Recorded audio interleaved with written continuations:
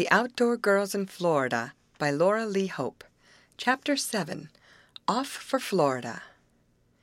Grace was in tears when her father finished reading Will's pathetic letter, nor were the eyes of her chums altogether dry, for they all liked Will, who seemed as much a brother to them as he did to his own sister. We mustn't let Mama know this," announced Grace, when she had regained control of herself. "It would prostrate her." "Yes, we must keep it from her if we can," agreed Mr. Ford. "To think of poor Will being in with criminals," went on his sister. "It will be a terrible experience for him." "Perhaps they are not desperate criminals," suggested Amy, as a sort of ray of hope. "No, I do not believe they are," said Mr. Ford frankly. "The state would not let contractors hire them if they were.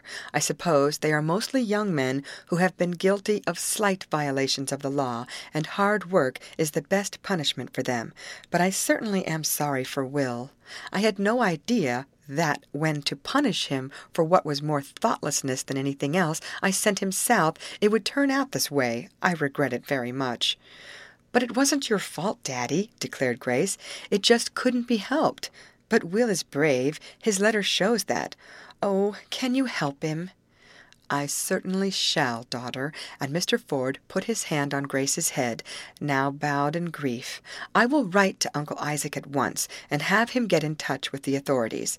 They should be able to tell where the different gangs of prisoners have been sent, and by investigating each one we can, by elimination, find Will. Then it will be an easy matter to get him home, and I think he will be very glad to see Deepdale again, in spite of the fact that he wanted to start out for himself to make good. I hope the lesson will not be too hard for him." "If we could only do something!" exclaimed Betty.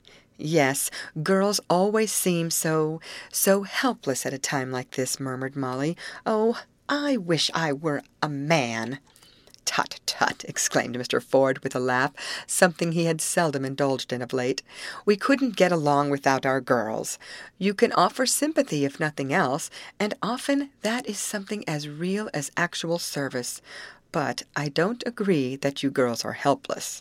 You have proved in the past that you outdoor lassies can do things, and I would not be surprised in the future if you gave further evidence of it." Though he spoke rather lightly, Mr. Ford little realized how soon the time was to come when the outdoor girls were to prove their sterling worth in a peculiar manner. "Well, things are certainly taking a queer turn," said Grace, as she looked at the scribbled letter of her brother, so strangely forwarded to them. "There is no telling how long ago this was written. Poor Will is probably having a hard time this very minute." "He probably is, if he's at work in a turpentine camp," said Mr. Ford. "It is no easy work, and it is no wonder the contractors have to take criminals and fairly kidnap their helpers. Then they have to literally mount guard over them to force them to remain.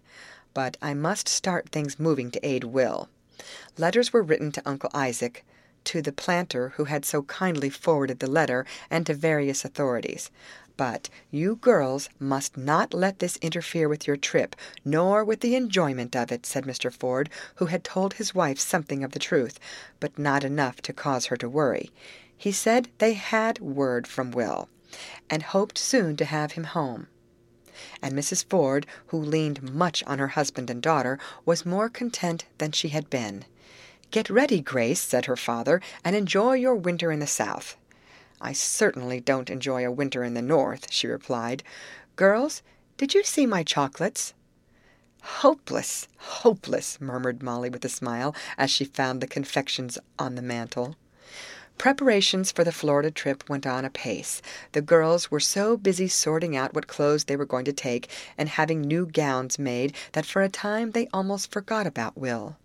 Though Mr. Ford had set in motion various forces, no definite word had yet been received, but they were hoping that every day would bring some message. Uncle Isaac wrote that he was doing all he could. Frank Haley, Will's school chum, and Alan Washburn, the young lawyer, were very anxious to start off and make a search for their friend, but Mr. Ford, though deeply grateful to them, thought it might complicate matters. So, much against their desire, the two young men were forced to remain in Deepdale. "Though we may take a run down and see you," said Alan to Betty a few days before the one set for the departure. "Would you mind?" "We shall be very glad to see you," she answered rather non-committally. "We?" he asked pointedly. "Oh, of course I meant that I would too," and she blushed as she glanced at him. "That's better," he laughed. The next day Molly telephoned for all of her chums to gather at her house for a sort of farewell tea some of the friends of the girls wished to tender to them. It was a cold, snowy, blustery day, and as Grace, wrapped in her furs, walked shiveringly along with Amy and Betty, she remarked, "I can almost envy Will now, down where it is nice and warm." "Oh, we'll soon be there," answered Betty. They found Molly in the midst of showing some of her new gowns to her friends, and the three chums joined in the admiration. For Molly, with the characteristics of a French girl, loved pretty clothes, and rather inclined to a pronounced style not indulged in by her chums, but she always dressed becomingly. "It is lovely!" exclaimed Hattie Reynolds. "But isn't it awfully light, Molly?" "Not for where we are going," was the answer. "You forget that we are going to a summer land." "Oh, Dodo, stop that!" she cried, for from the room where stood Molly's half-packed trunk came the twin, trailing a garment. "That's my best petticoat," wailed Molly. "You'll ruin it. And, Paul, what are you doing with that shirt-waist? It's my very finest lawn." "Us looking for Tandy," calmly announced Dodo. "As oot dot any in oo pockets?" "Pockets? We never have pockets!" cried Betty. "Oh, aren't they too funny for anything?" "You wouldn't say so if they did this or something like it to you 3 or 4 times a day," exclaimed Molly, half crossly, as she advanced to rescue her garments. But the twins backed away, stepping on the skirt. "Paul, Dodo, give those to sister at once," commanded Molly. "Us will for Tandy," stipulated Paul craftily. "Oh, if I only had some!" exclaimed Molly. "Allow me," volunteered Grace, producing a bag. "Here, children." "Not while they have my things," cried Molly. "Chocolate on my white waist! Never! Put the things down, Paul, Dodo, and Grace will give you candy." "Oot dot Tandy?" asked Dodo, looking doubtfully at Grace. "Yes," and she opened the bag to show them. This was evidence enough, and the garments were placed where they belonged, Molly hastening in to lay them straight again. The little tea was a success, in spite of the invasion of the twins. The girls were bidden farewell by their friends, rather envious friends, to be frank, for who would not envy one a trip to sunny Florida with its flowers in the midst of winter? The motorboat had been crated and shipped.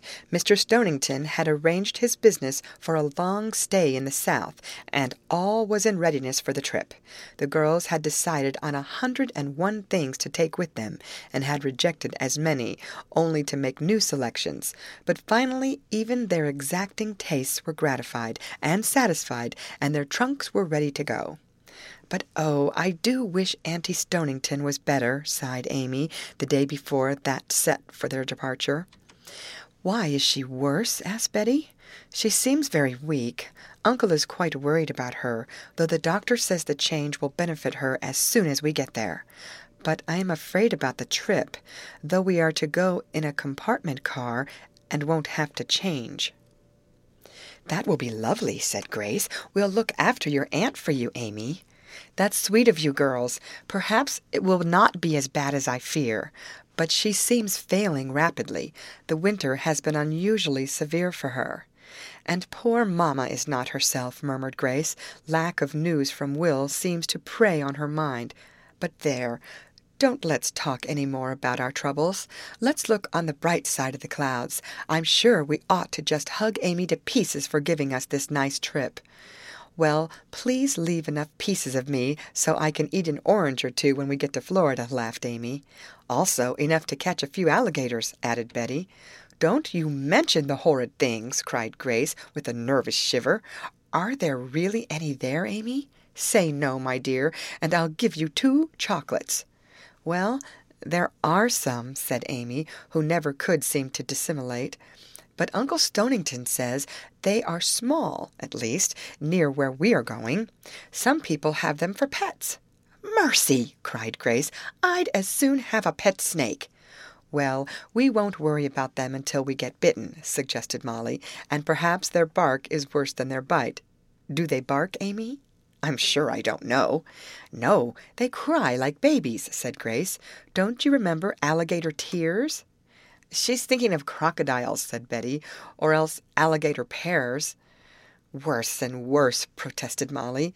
"We'll have the fauna and flora of Florida hopelessly mixed before we get through. Now let's see if we have everything packed." And they went over their list of belongings for the 10th time. But all things must have an end, and so did their preparations. The day of the start came, final goodbyes were said, and with Mr. and Mrs. Stonington, the 4 outdoor girls took the train for the sunny South. End of chapter. Read by Lorraine Montgomery for Lit2Go on the web at fcit.usf.edu.